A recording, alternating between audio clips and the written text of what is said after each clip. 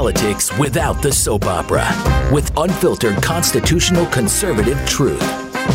The Conservative Review with Daniel Horowitz. And welcome back, fellow American patriots and Minutemen standing at the ready to fight anew for our life, liberty, and property from all threats, domestic and foreign. And really, folks, that threat is more prominently displayed domestically within. It is internal. It is among our own people. Unlike in 1776, it is among our own generation. The younger the American people get, the more maniacal, the more pro-mask, pro-Hamas, pro-transgenderism they get. Where do we go? Where do we go from here with a generation and education system like this? Folks, here, and by the way, it is Tuesday, the 24th of October. This is why we are commencing a new day, a new time here at The Blaze. I'd like to welcome you guys to the new Blaze, theblaze.com. It's really a website that's now befitting of serious commentary that I've been dreaming of for a long time. We have scrubbed all ads. There are no ads. We're going completely to subscription model. And the reason is this. If you noticed that any content I've had over the last few years on COVID had to go to the CR website, it couldn't go to the Blaze website because we'd be penalized. Now, how would they know what we're putting up there? How could they ding it so quickly? And basically, the way it works is Google has these crawlers that they put inside of the ads that you apply for. And the ads are really what makes you the money. Makes the website horrible. But that's how anyone like us could stay in business. And that's how they track the content. We've decided to take the plunge, and even though we're going to lose a lot of money from it, make it completely of, by, and for the people, for you, and that's why it'll be supported exclusively by our base without any foreign influence, and that is why we don't have to worry about censorship anymore. It's always been a dream of our executive management here, and it's really a new day. Again, at theblaze.com, make sure you subscribe, because, folks, we need to educate. What you see now is a dearth of knowledge. We have the overwhelming majority of people, I'd say below 25, but it's really even below 40. It just gets worse by year. And God help us what the next generation will look like. Again, these are people who believe a man is a woman, a criminal is a victim, a terrorist is a freedom fighter, an androgynous generation that will never be capable of starting a family. We have lost our core values. This is the theme we've been talking about the last couple of days, and I want to get through some of this polling data we started yesterday, and I want to continue it. But then also, it's filtering over to our side too. Young so-called right-wingers are also increasingly secular, increasingly confused, increasingly reactionary, and we have no vision. We have no vision. So I want to go through a lot of this, some of the polling data and then some of the news we see, obviously rampant, violent pro-Hamas demonstrations all over the place, mixed in with Muslim immigrants, mixed in with native-born American leftists. And we now have the motorist attacks. It's literally BLM all over again. The BLM generation is now celebrating, protesting on behalf of the massacre of Jews, the greatest massacre since the Holocaust. Not only is there no sympathy, but they're actually viciously and violently opposed to the Jewish state defending itself because they want more of this. So now you have all sorts of people, it doesn't matter whether you're Jewish or not, but you're caught up in an urban area now. You might be caught up in a place like Minneapolis where your car gets mobbed. Like this elderly individual who was swarmed by a Hamas group of protesters. This is what happens when you bring in tens of thousands of Somalis to the area, flying Hamas flags, and they'll just surround your car, drag you out, and beat you. Where does that leave us? An interesting thought crossed my mind. how a lot of people don't know this. I found this out a couple years ago. The popular navigation app Waze, W-A-Z-E, it was developed by Israelis. Why? Why was it developed? Because Israelis would have a problem if they, it's a small country of Arab areas. If they go the wrong direction, they find themselves in an Arab village, they'll surround them and lynch them. It's happened a number of times, and that's why they created this navigation app. Again, like everything else, we now have that in our own country. If you wind up in the wrong place, we saw this with BLM Antifa, and now we have a rerun with Hamas. That's the new current thing for Gen Z, but mixed in with all these terrorist immigrants, and that's who they are. They're a bunch of terrorists that we let in. You could find yourself lynched.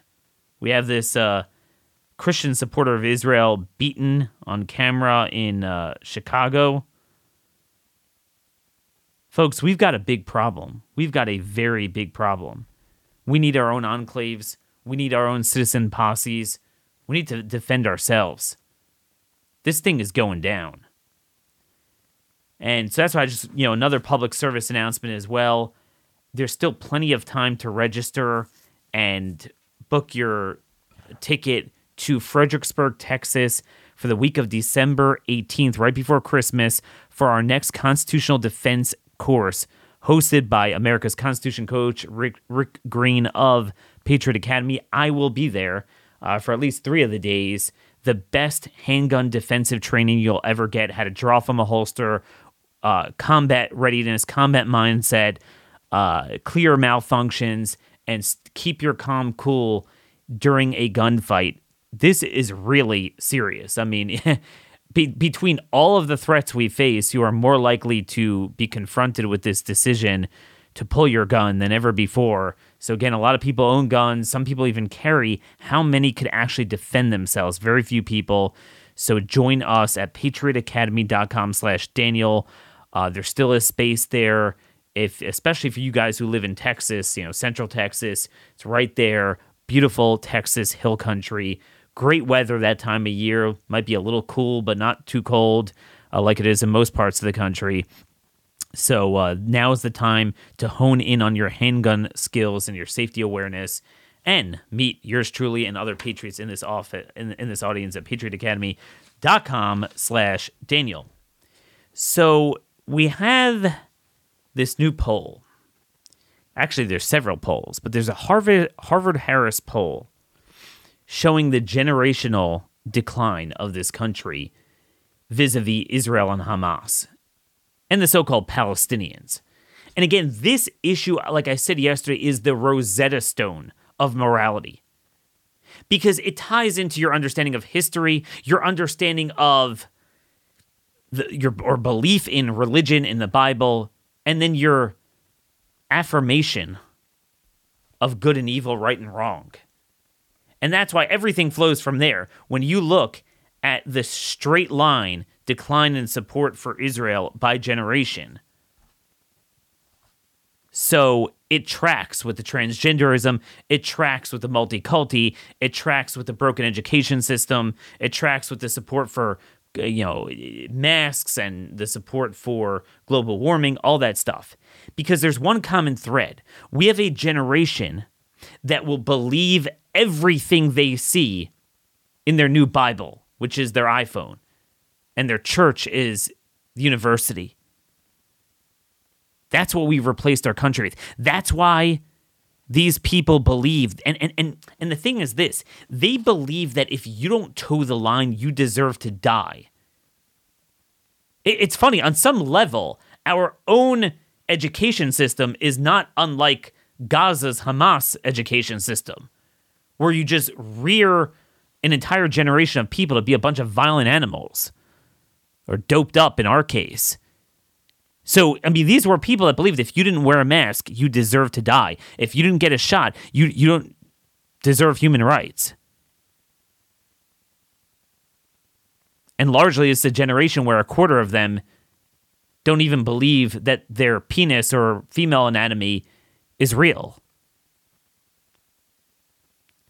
So, this is the next current thing. They believe the lies about COVID being used to control our bodies. They believe the lies about George Floyd being used to criminalize whites in police work.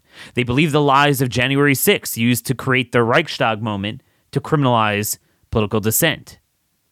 In each instance, the young generation believed the lying narrative put out strategically, hook, line, and sinker, and then subscribed to authoritarian policy prescription that was always carefully prepared and pre-designed to be shunted upon us in the wake of those events.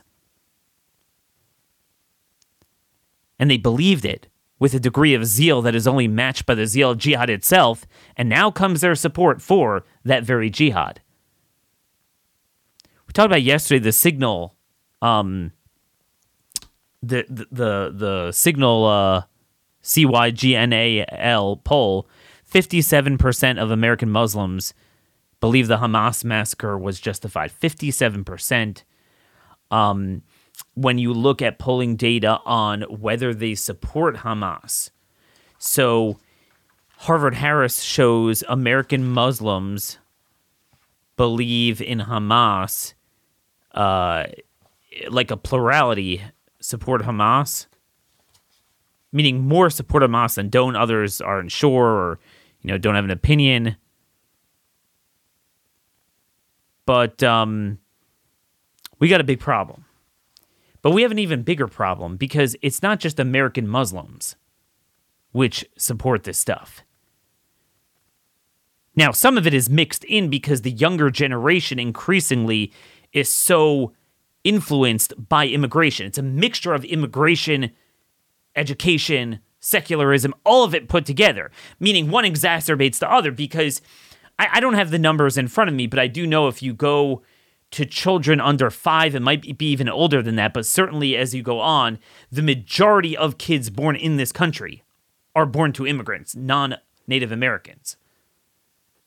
Now, there's nothing wrong with being an immigrant. Most of us were at some point, but it's a measure of how quickly you are interrupting the continuity of tradition handed down from one American generation to another. And that tradition is important because even in my young lifetime, we've seen, as recently as 2 decades ago, you would pull things like Israel or you pull things like, anything else, socialism or whatever, and there is a distinct gulf between American sentiment and European or Canadian, Australian, any other area in the Western world. We had a certain tradition of republicanism, of liberty, of Judeo-Christian values. And that is gone, and it's often obfuscated by top-line numbers in polls because it's still driven by older Americans, maybe older than 50 or maybe older than 40, but then it rapidly decelerates. So some of that, again, is immigration, mixed in whether it's Islamic immigration or just in general, people coming from all sorts of third-world places with no sort of understanding of our values and in such large numbers, downright becoming a majority, literally a majority of the new generation. And then obviously that in itself has influence on the non-immigrant Americans, but, divorced from that, it's also the education system. So there's this Harvard-Harris poll, some of you might have seen it. When asked, and again, this is not, do you think there's something called Palestine? Do you think they own the land? This is straight up. Was Hamas justified in killing over 1,200 Israeli civilians because of its grievances? So 76% believe that it was not justified. And I think, all right, that's good. But it's shocking how, remember, this is not a poll of Pakistan or Egypt. This is a poll of America. Where are those 24%? Here's the thing. Among those 65 and older, 91% say not justified. And that's what you would expect across the spectrum of age. 55 to 64, it drops to 89. Okay, so almost the same. 45 to 54, it already has, a noticeable drop to 77, but still, all right, most people are sane. Then you go to 35 to 45 to 44, and it just crumbles. 61. 25 to 34, just 52. So it's almost even 52% justified. 48% say that, or not justified. 48% say Hamas is justified. And then for 18 to 24, it flips to a downright majority, 51%, say Hamas is justified. It's not like, again, it's not even their cause. The Palestinian state nonsense. No, this is straight up what they did. And I want to just play here. Where is this? We got about a minute and 20 seconds here of an Israeli rescue worker discussing what he saw Hamas did in these communities when they took it over. Take a listen right here. As a first responder to this, what was done to these people of southern Israel? Well, I don't want to get people scared from what I'm saying, but I saw beheaded bodies. I saw body parts. There is one of my friends who was in Kfar Aza. He told me that he found in one house a husband and wife and 2 children. They killed the husband first. They took his eyes out. I saw the body by myself. They took the eyes out. And they cut the breast of the woman, and they cut the leg of the girl. That's the family that I saw with my own eyes. Moshe, thank you for providing these details. It's so important that people remember what happened here, the atrocities and the massacre that took place in southern Israel. You're hearing from a first-hand source, not from reports or from what people say. This is what took place here, guys, and it just gives you a small piece of the massacre that took place on October 7th. Trey, when you hear a story like that, the brutality, how do the people in Gaza, how do they feel about Hamas? All right, so you heard that. Hamas gouged out a man's eyes, cut off his wife's breast, chopped their daughter's leg off, put it on the table. That is supported by 51% of 18 to 24-year-olds. And based on the trajectory, again, it's only going to get worse over time. We got a big, big problem. A very, very big problem there. I don't even know how you overcome that. We could talk about security measures and, citizens' policies, but I don't know how you deal with that problem within. But that is all because of lack of knowledge. Ignorance. Utter ignorance. Again, these are the same people who believe the blood libel against whites with George Floyd. But I mean, this is even more shocking because on the surface, the imagery had the violence against Floyd. They didn't see the full picture, but it looked like he had his knee and was on his neck and was choking him out. Here, the imagery is the opposite. It's Israel, if anything, is the George Floyd with respect to the perception of these people, or should be, and the focus is completely, it's like it never happened. So Israel gets crushed, and now this generation supports more violence against it. And this is the power of the lies. So the next question I said, there's a whole bunch of questions there from Harvard Harris. Given that U.S. intelligence and Israeli intelligence have said and shown evidence that the hospital explosion was caused by an off-course terrorist rocket, do you think the explosion was caused by an Israeli airstrike or by a terrorist rocket that went off? So it was even a leading loaded question. It wasn't like, hey, the Gaza hospital blew up. Whose fault is it? They actually said, look, Israeli and American intel say this would happen. So 90% of seniors say it was the terrorist's fault. 81% of 55 to 64, 69% 45 to 54. But again, you drop to 35 to 44-year-olds, it goes down to 47, meaning a majority, 53%, say it was caused by Israel. Literally just fabricated, not true. It's like safe and effective. The vaccines, January 6th, Floyd, nothing matters. You go down to 25 to 34, it's 56-44, believe it was caused by Israel, and 18 to 24-year-olds, 61 to 39% supermajority believe a fabricated thing, even after the pollster said, what the truth was. I mean, again, there's a heck of a lot of Muslims and other third worlders we've let in, but that doesn't account for the full 61% of the 18 to 24-year-old bracket. Next thing, do you think Hamas is trying to make peace with Israel, or is Hamas trying to destroy Israel? So 96% of those, look at this dichotomy. 96% of those above 65 say that, Hamas is trying to destroy Israel. I mean, in a sane world, we would question those 4%. For 55 to 64, it goes down to 90. 45 to 54 goes down to 79. 35 to 44 goes down to 61. And eventually, for those both 18 to 24 and 25 to 34, so anyone under 35, it was pretty close, like 57-43. 57% say Hamas is trying to destroy Israel. But 43% say they're just trying to make peace.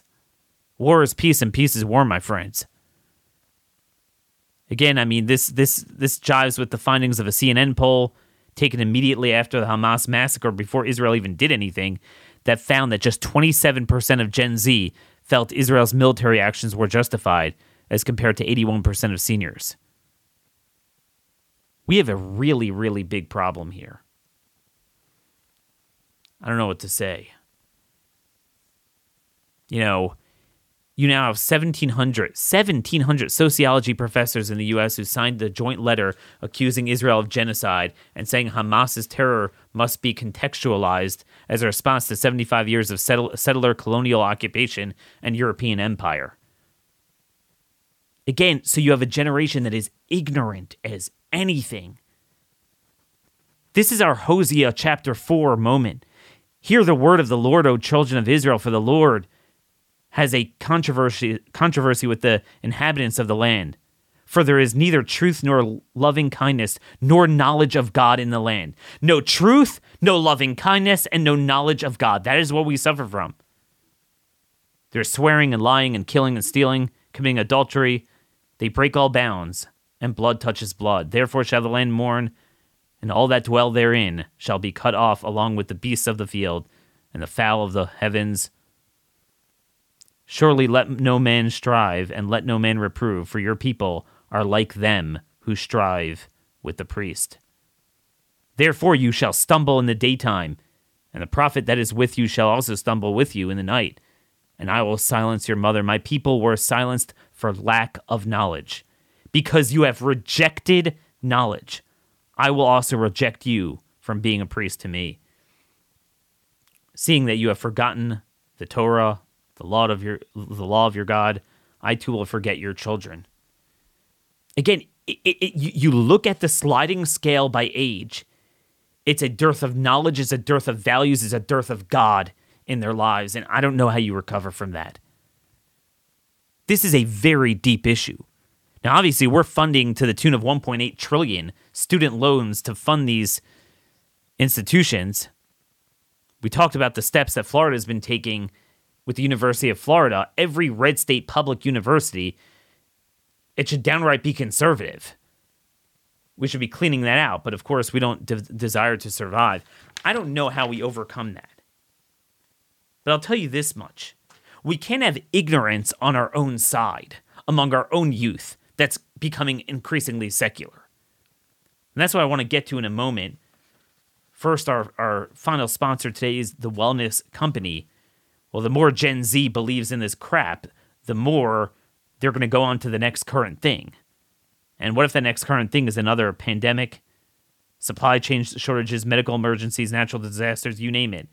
And you'll be left without antibiotics, antivirals. We have the shortages. We have the Fourth Reich bans on certain medicines that's still going on, by the way, in pharmacies.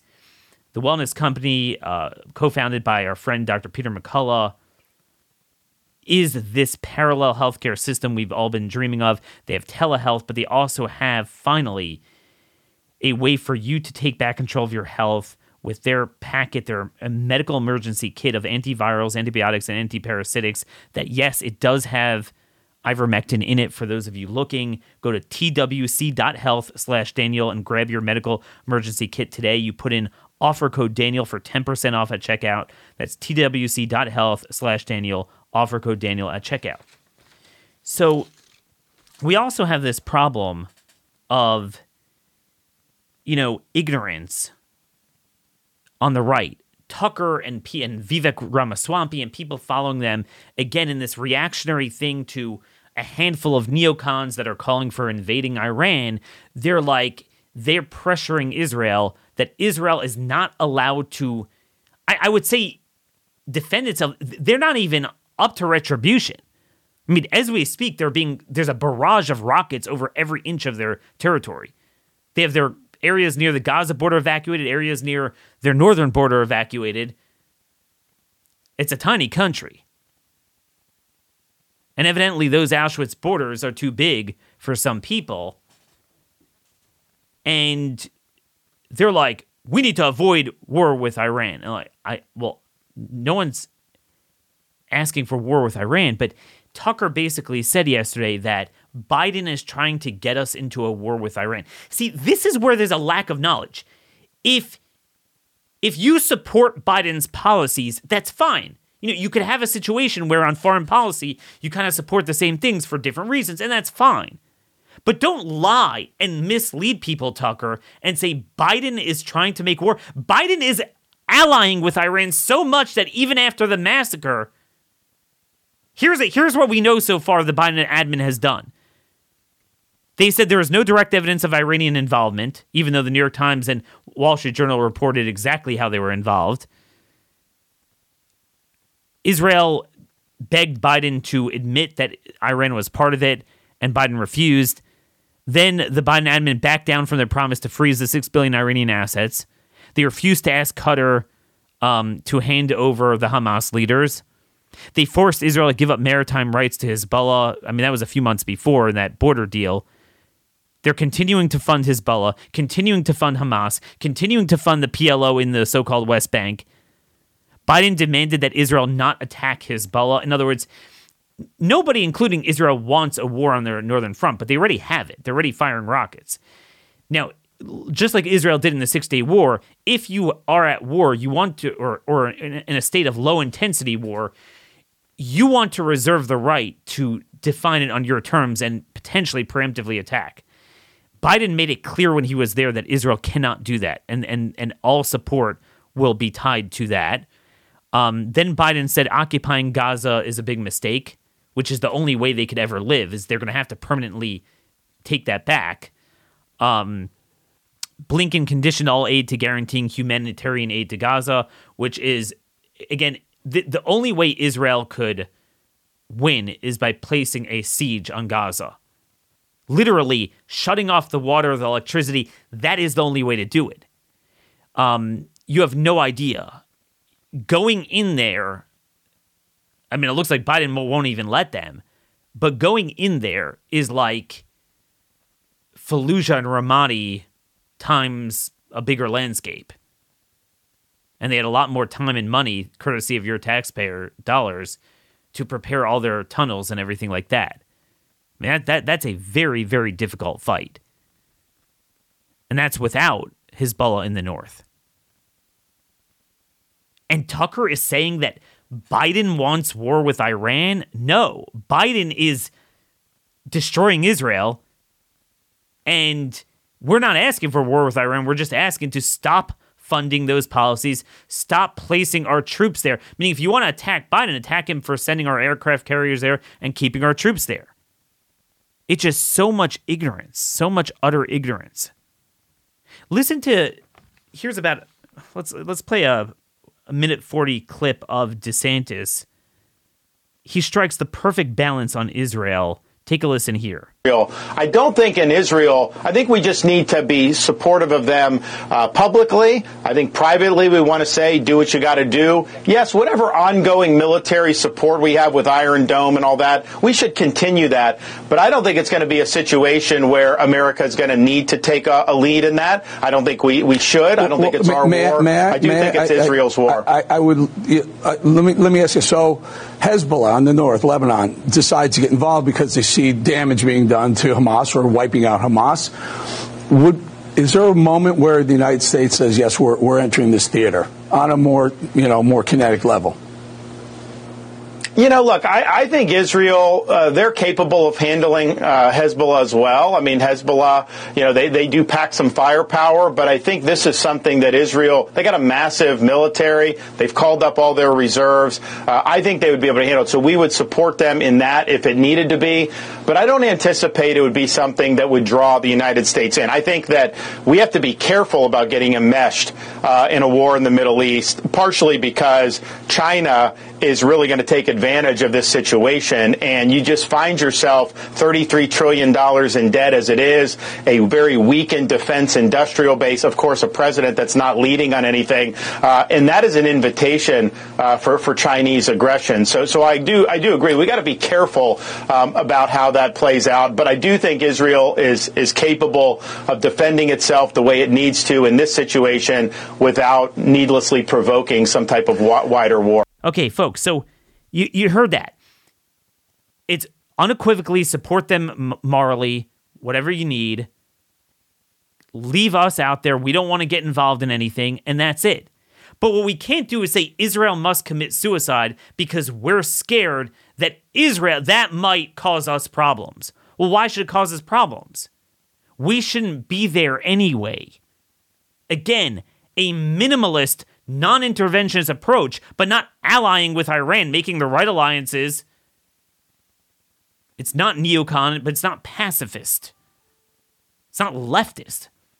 Tucker is siding with the left. Vivek is siding with the left. Tucker and Vivek are siding with the new current thing. They're siding with the ultimate geopolitical George Floyd BLM. God doesn't want that bullcrap from you. I'm sorry. Just utter ignorance. This is what we had. This is what Europe has. They have a secular left and they have a secular right. And that's what we're going to be left with. Reactionary, secular, no values. And this is just utter chaos. But I want to take this to the next level and get an update on a particular way that Biden and the neocons are screwing Israel and certainly the U.S., and that is the involvement of our troops in Syria and Iraq. So, folks, when I saw this news trickle out last week, how we had attacks on 6-7 bases in Syria and Iraq, I was thinking, I didn't even realize we had that many troops there. Then I saw our embassies being surrounded, by all of our friends, the people we fought for in Beirut, in Baghdad, and I was thinking, why are we building billion-dollar embassies so we then stick our neck into a septic tank of five-way Islamic civil wars so that now everything that happens, we're in a precarious situation, we get harmed, and as I've been noting all week, it harms Israel as well. A lot of these, Lindsey Graham, Nikki Haley types that have been so favorably disposed towards getting involved that you gotta defeat Saddam Hussein, then you gotta defeat the Sunni insurgency, ISIS on behalf of Iran. Oh, but Iran is also a problem, but then we just help them. We're screwing Israel. We're strengthening Iran's hegemony around them. We are also, our troops are there. So now it's like, Israel, you have to eat a massacre of the equivalent of 40,000 Americans while they're still lobbing rockets at you every day. And you're kind of out of luck, buddy, because we don't want our bases in Iraq and Syria to be attacked because, Iran might retaliate. And it's like, well, wait a minute. Why are we there to begin with? So I was seeing an old ally of mine make some of these points on Twitter. Dan Caldwell is with us today. He's VP at the Center for Renewing America that's run by our friend Russ Vought. He's worked at as a house staffer for many years, was formerly with Concerned Veterans for America, and more importantly, he served in the Marine Corps during a very hot time in Iraq, during the so-called surge of our troops and the counter insurgency to the Sunni violence, which in retrospect really protected the Shias, and he served on some of these bases itself. And I figured I would get his perspective, but I want you guys to follow him at Dan Caldwell, Very simple. Dan Caldwell on Twitter to get his unique perspective, but important one, and he's with us in the flesh today. Hey, Dan, welcome back to Blaze Media. It's been ages. Well, Daniel, thanks for having me on again. Yep, it has been a long time. You're an old guest, and could you explain, am I making this overly simple? Aren't we in Syria and Iraq to basically protect the Shiite-backed government and their allies from the Sunni insurgency, and then while we're doing that, the Shiites are attacking us? In Iraq specifically, that is essentially what we are doing. Now, what government officials from the permanent national security bureaucracy, whether it's the high-ranking uniformed military officers who run the Iraq and Syria military mission, which is called Operation Inherent Resolve, or the State Department people that float in and out of the embassy, what they will tell you is that our official mission in both Iraq and Syria is still what they call the enduring defeat of ISIS. Now, if you ask them to define that, they can't actually do it. But there is essentially two real reasons why we're there, and they're kind of conflicting. But the supporters of staying in Iraq and Syria won't ever really say these things out loud. The first is that there's still this delusional hope that somehow we can salvage something good out of Iraq and Syria. That in Iraq, that somehow we can turn the government away from being an Iranian proxy, and that it can still once again become a liberal democracy. Now, everybody with a functioning brain knows that isn't going to happen, but you still have a lot of people here in Northwest D.C. in the think tank community which supported the Iraq war, which supported getting involved in Syria and arming the so-called Syrian moderate rebels, who, by the way, I just have to point out, were allied with Hamas, and who have advocated staying there indefinitely. The other reason, and this is mainly supported by the worst of the worst neocons, the John Boltons of the world, is that essentially they want a small American force spread out in these small bases across Iraq and Syria to essentially serve as a tripwire for a larger war with Iran, is that they want one of these attacks to become a mass casualty event and give justification for starting a major war with Iran. And it's absolutely ghoulish. It's if you were actually serious about like countering Iran, you wouldn't want to do that. But that is essentially what they want. And so where we wind up is we wind up in the situation within Iraq in particular, where we are spending most of our energy and resources training the Iraqi security forces, which are allied with and support the very same Iranian-backed militias that are attacking our troops at bases like Al-Assad, where I spent some time, and then all our little fire bases in eastern Syria. So it's an absolutely insane mission. We are literally supporting the people that are trying to kill us. And we are staying there because of this bureaucratic paralysis, inertia, whatever term you want to use. But it is absolutely criminal. And I just have to say, too, like from a purely legal perspective, our mission there is I think it's easy to say illegal. It's currently being justified under 2001 authorization for use of military force, which is passed right after 9/11 to authorize military actions in Afghanistan against the Taliban. And it is being used to justify a military mission against groups that didn't even exist on 9/11. And so it's hard to go into how absolutely insane it is. And just real quick, one thing regarding Syria is that in Syria, one justification you hear in addition to we need to ensure the enduring defeat of ISIS, and you also will hear people say, well, we need to counter Russia and counter Iran, is we need to protect the Kurds in Syria. Well, I think it's important to remind people that the Kurds in Syria are communists. They practice this weird anarcho-capitalist system of government. You had Antifa here in the United States send dozens of people to fight with the Syrian Kurds because they had a shared ideology. And they actually don't get along with the Iraqi Kurds in northern Iraq because they don't share their ideology.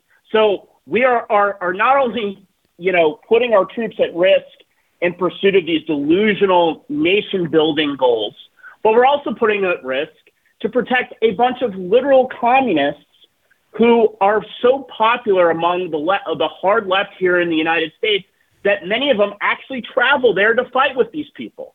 It is so hard to put into words how insane and counterproductive and absolutely dangerous our continued presence in Iraq and Syria is. And that's my concern, that because the neocons and really it's everyone, it's them, but then both Republican and Democrat administrations continue this.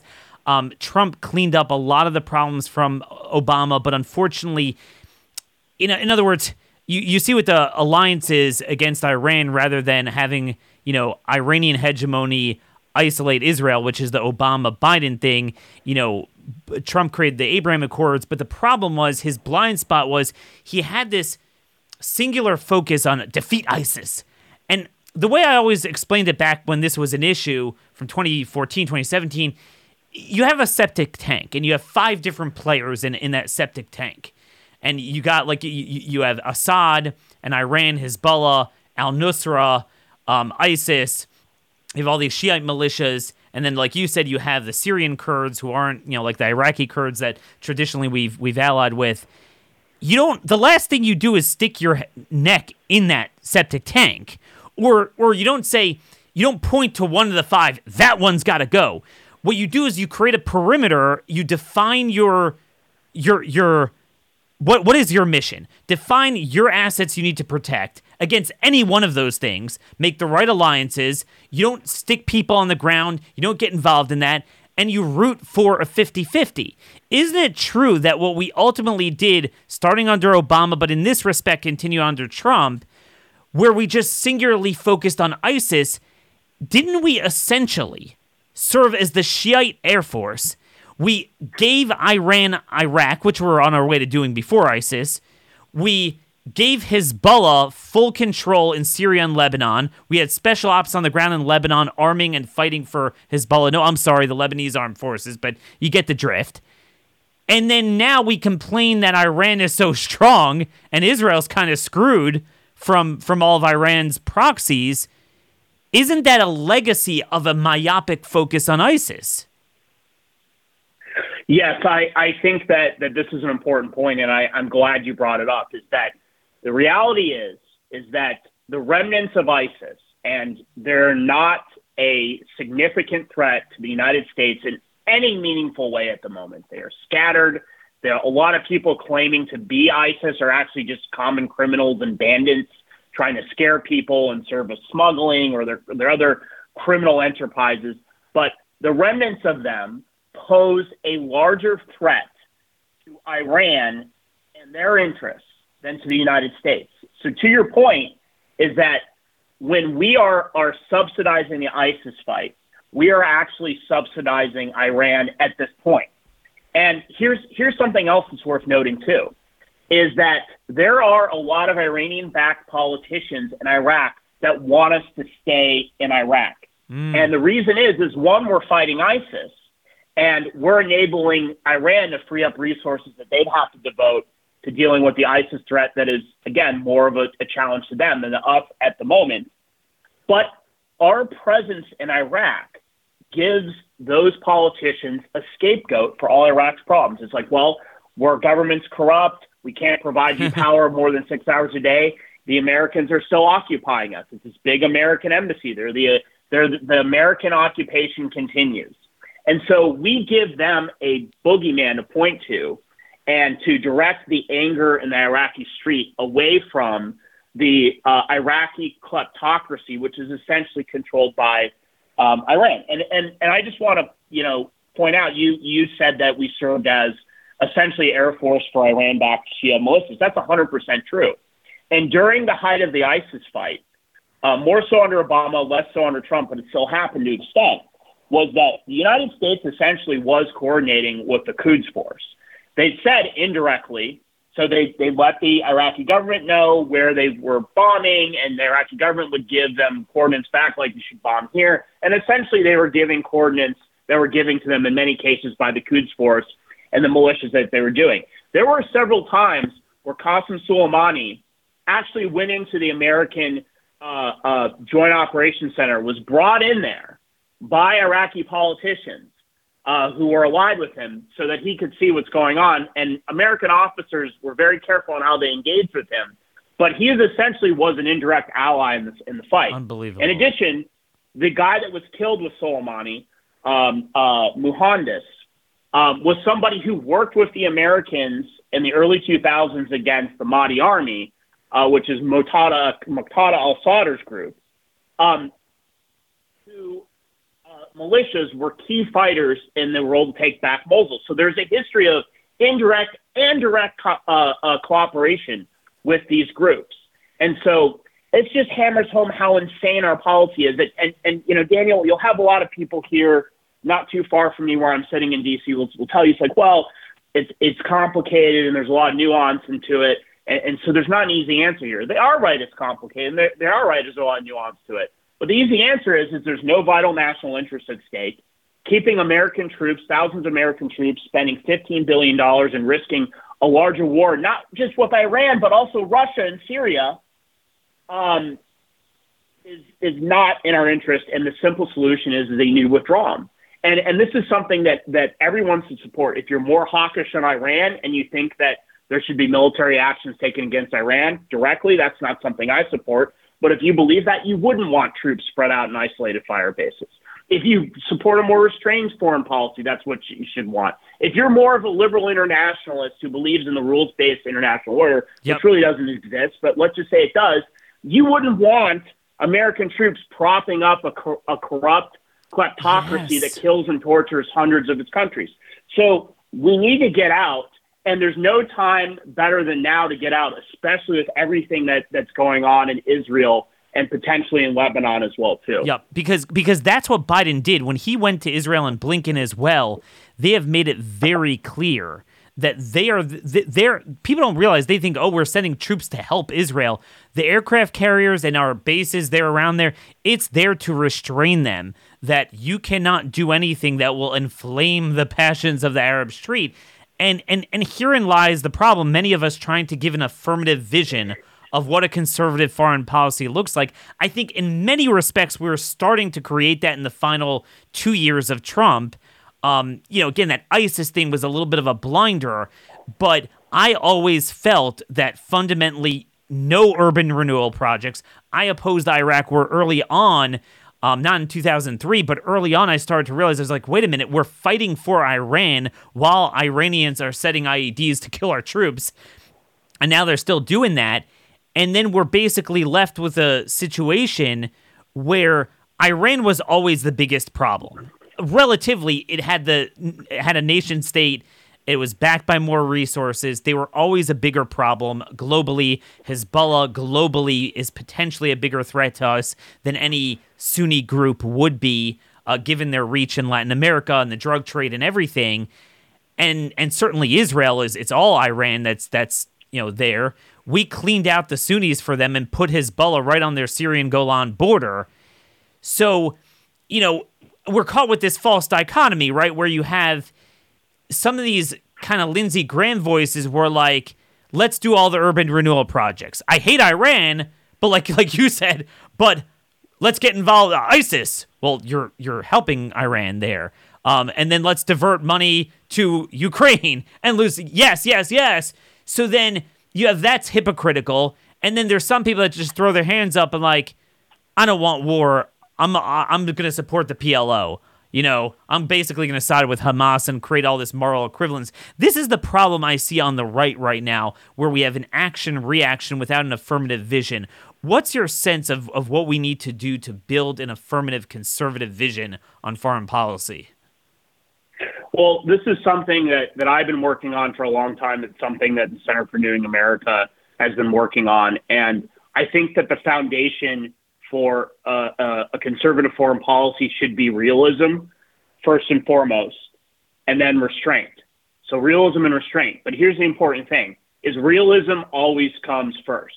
Because while I think the conditions of the world at the moment actually enable the United States to pursue a more restrained foreign policy, there are times where conditions change and the United States does need to take more of a forward posture, like during the Cold War. So that's why realism always needs to come first. And I think that's why that concept needs to be at the basis of every conservative foreign policy. And in regards to Israel, when you're looking at that situation, now there's a bunch of different realists. Some would I would say caution a different approach than me, maybe more aggressive, maybe less aggressive.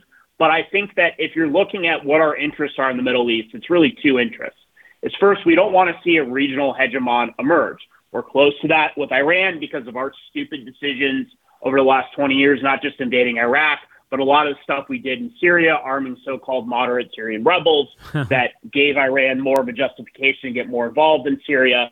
Our kind of a bipolar approach to a lot of the Gulf Arab states.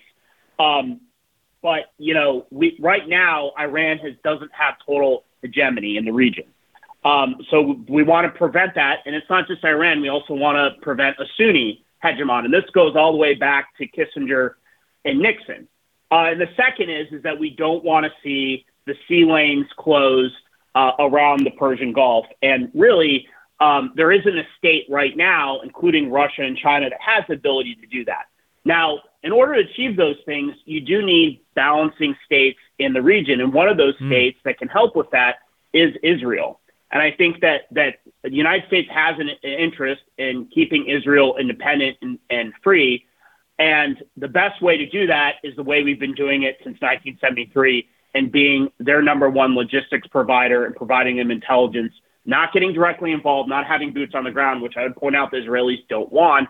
There are some so-called supporters of Israel that are saying that we should be doing that. The Israelis don't want that for a number of reasons. And that we should also, be providing them moral support as well, too. I also point this out is I've been opposed to providing aid to Ukraine, and some would say it's like, well, why do you supporting Israel as opposed to Ukraine? Well, again, Israel is more important to our overall strategy in the Middle East. Ukraine is not as important, and they also have a bunch of wealthy states on their border that can support them. But the other thing, too, is the reality is Israel is a much more important economic partner these days for the United States than Ukraine is. Like, I think we're approaching between $50 to $100 billion in terms of commerce between both nations. So I lay that all out from, I think that realism would caution us to support Israel as a logistics provider, but not start a major regional war by doing something stupid. We should pull back in other parts of the Middle East, get our troops out of Iraq and Syria. Yep. I would go further and downgrade our presence in along the Persian Gulf because they're easy targets for Iran. And Dan, we work well with strike and maneuver. What we don't work well with is sitting ducks, especially now that these cheap rent-a-terror groups have all these pretty relatively cheap technologies with these suicide drones. They could do a lot of damage to our sitting assets, and if you don't need them to be there, why be there? Like, more than a supporter of Israel in the sense of giving them endless aid, I'm actually the opposite.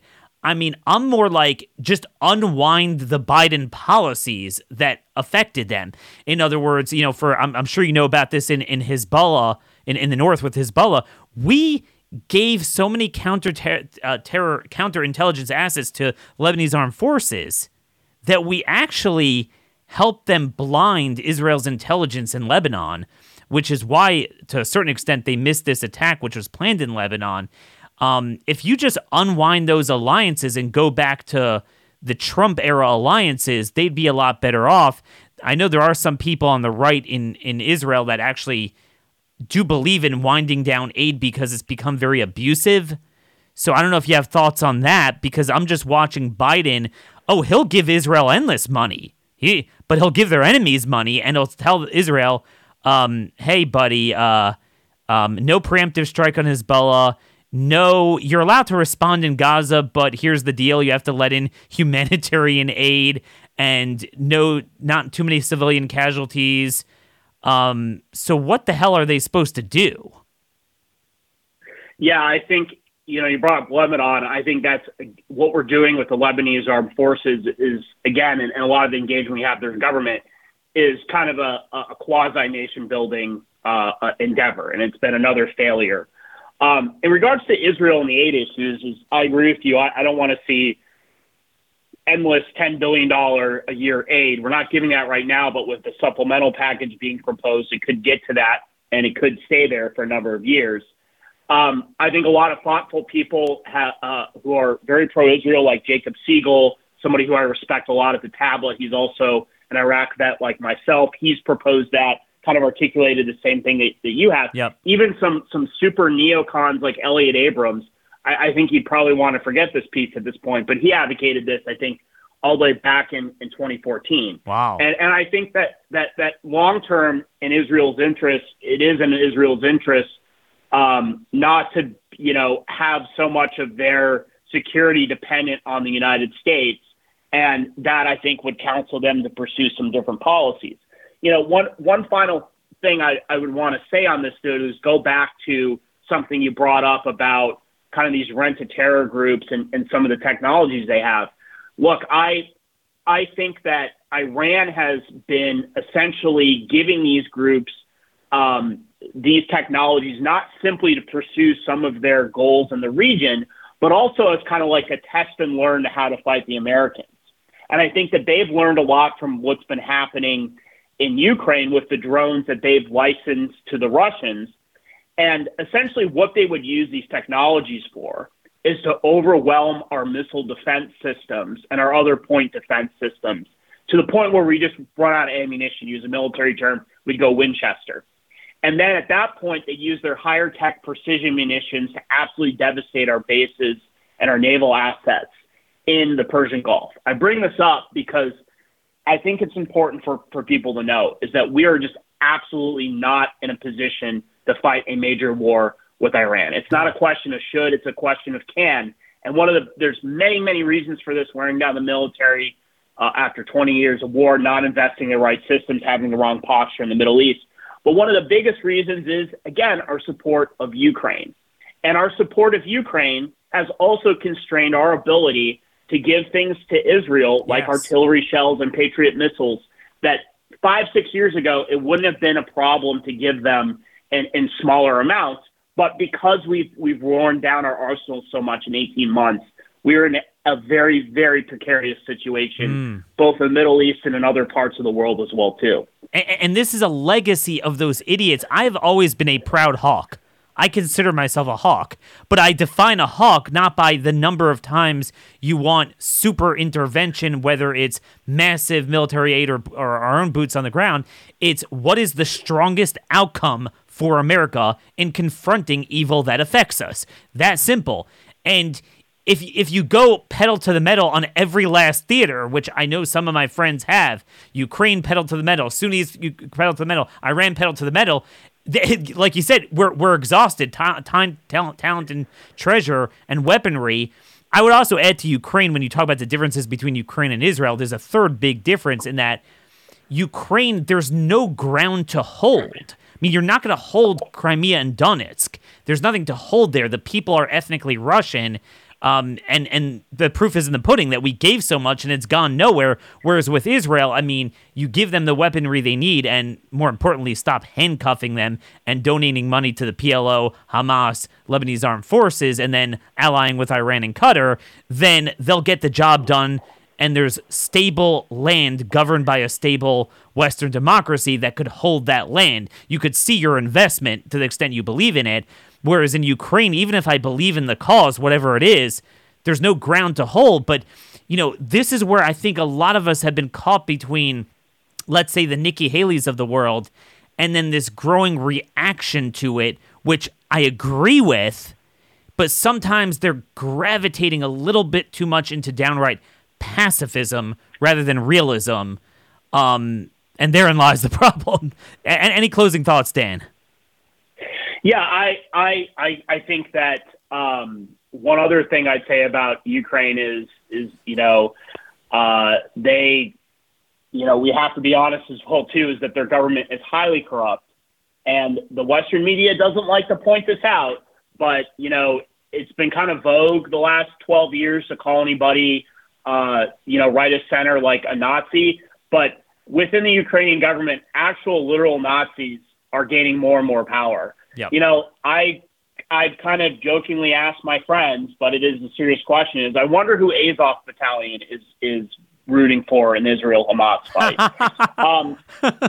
One other quick thing I would just want to note about Hamas is Hamas and Iran effectively broke off relations for 10 years. And I alluded to this earlier because Hamas allied itself with the so-called moderate Sunni rebels in Syria, which are actually just al-Qaeda supporters.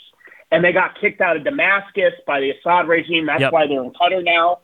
And Biden brought them back. Biden made the relationship. There are a lot of reasons for it, but they eventually came back together. So it's funny to hear people like Nikki Haley, who supported arming the moderate Syrian rebels and held them up, now like, being so anti-Hamas. It's like, well, you wanted to arm their friend in northwest Syria. And by the way, just one final thought, you bring up ISIS, and I just have all these things I just got to get out. Where are we finding most of ISIS leaders now? Oh, it's in the part of Syria that is controlled by the moderate Syrian rebels that we armed. Most of them, when we killed Baghdadi, he was not in the part of Syria that Trump was trying to withdraw from. He was in northwest Syria, which was controlled by the rebels that we armed, and which our NATO ally Turkey was providing protection to. So this stuff we could go on for hours. This stuff will just pull your brain apart. It's like domestic and cause policy. you to lose your mind. It's literally like our healthcare system. We create market distortions, create problems, then everyone's poor and can't afford it, fund more monopolies. I mean, in many respects, that's what our foreign policy is. So, I mean, that's the point. Those of us who are America first and also pro-Israel are just in a really frustrating position now because a lot of their peril and our peril was created by this stupidity. And now people like Nikki Haley rightfully complain about Iran, except the problem is they need to look in the mirror. That was an excellent point with the Hamas stuff. And then Biden obviously made that relationship now really strong. And now both our government and Israel is screwed. Beautifully 20 years of foreign policy. Dan, you saw it up front, and I'm really glad for your vision. I want to do this more often because I think we need to give an affirmative vision on conservative foreign policy. Again, at Dan Caldwell on Twitter, Center for Renewing America. Looking forward to having you back again. Thanks, Daniel, and I appreciate this conversation. Take care. So, folks, there are a lot to digest from Dan Caldwell, and I would sense that in our gut, most right-wingers intuitively believe in the vision that we're laying out. It's just absent anyone articulating it, you have these false dichotomies where, you have the very people who, like he explained very vividly, they created the Iranian hegemony that has screwed us and has really screwed Israel. Now they complain about Iran, and then, the people that are upset at the neocons like, well, what the heck? They almost become almost like pro-Iran. And again, it's about making the right choices, the right alliances, the right use of statecraft and soft power. Don't blow your wad on these painful, costly military interventions. There's a lot of other things we should have been doing, and certainly more often not been doing, that would have put us in a better position. And now, really, he's right. I mean, we have placed ourselves in a position we can't fight a war when we actually need to. And Israel also is pretty constrained in what they can do, both in terms of their capabilities and the amount of allies that we have united against them. But again, it doesn't mean you stand for the wrong thing. But this is what policy is all about, false choices, and it's all rooted in a lack of knowledge. And that's why at The Blaze, we are here to provide you with that unfiltered knowledge, no ads. So we're going to subscriber model at theblaze.com. Please subscribe today to actually create a true due north, which is what we're always trying to do, getting rid of the interference. We're losing a lot of money from it, but it's worth it. This is what we need to do. Get away from the Google tracking. It's not worth the money, and I'm glad to be part of a company that has slayed the beast, taken that leap of faith. Join us with that leap together at theblaze.com, and you can follow all my work there. My columns, by the way, will still be free. They will not be behind a paywall, so you can always find my columns. A lot easier to find than before. Till tomorrow, God bless you all, and thank you for listening.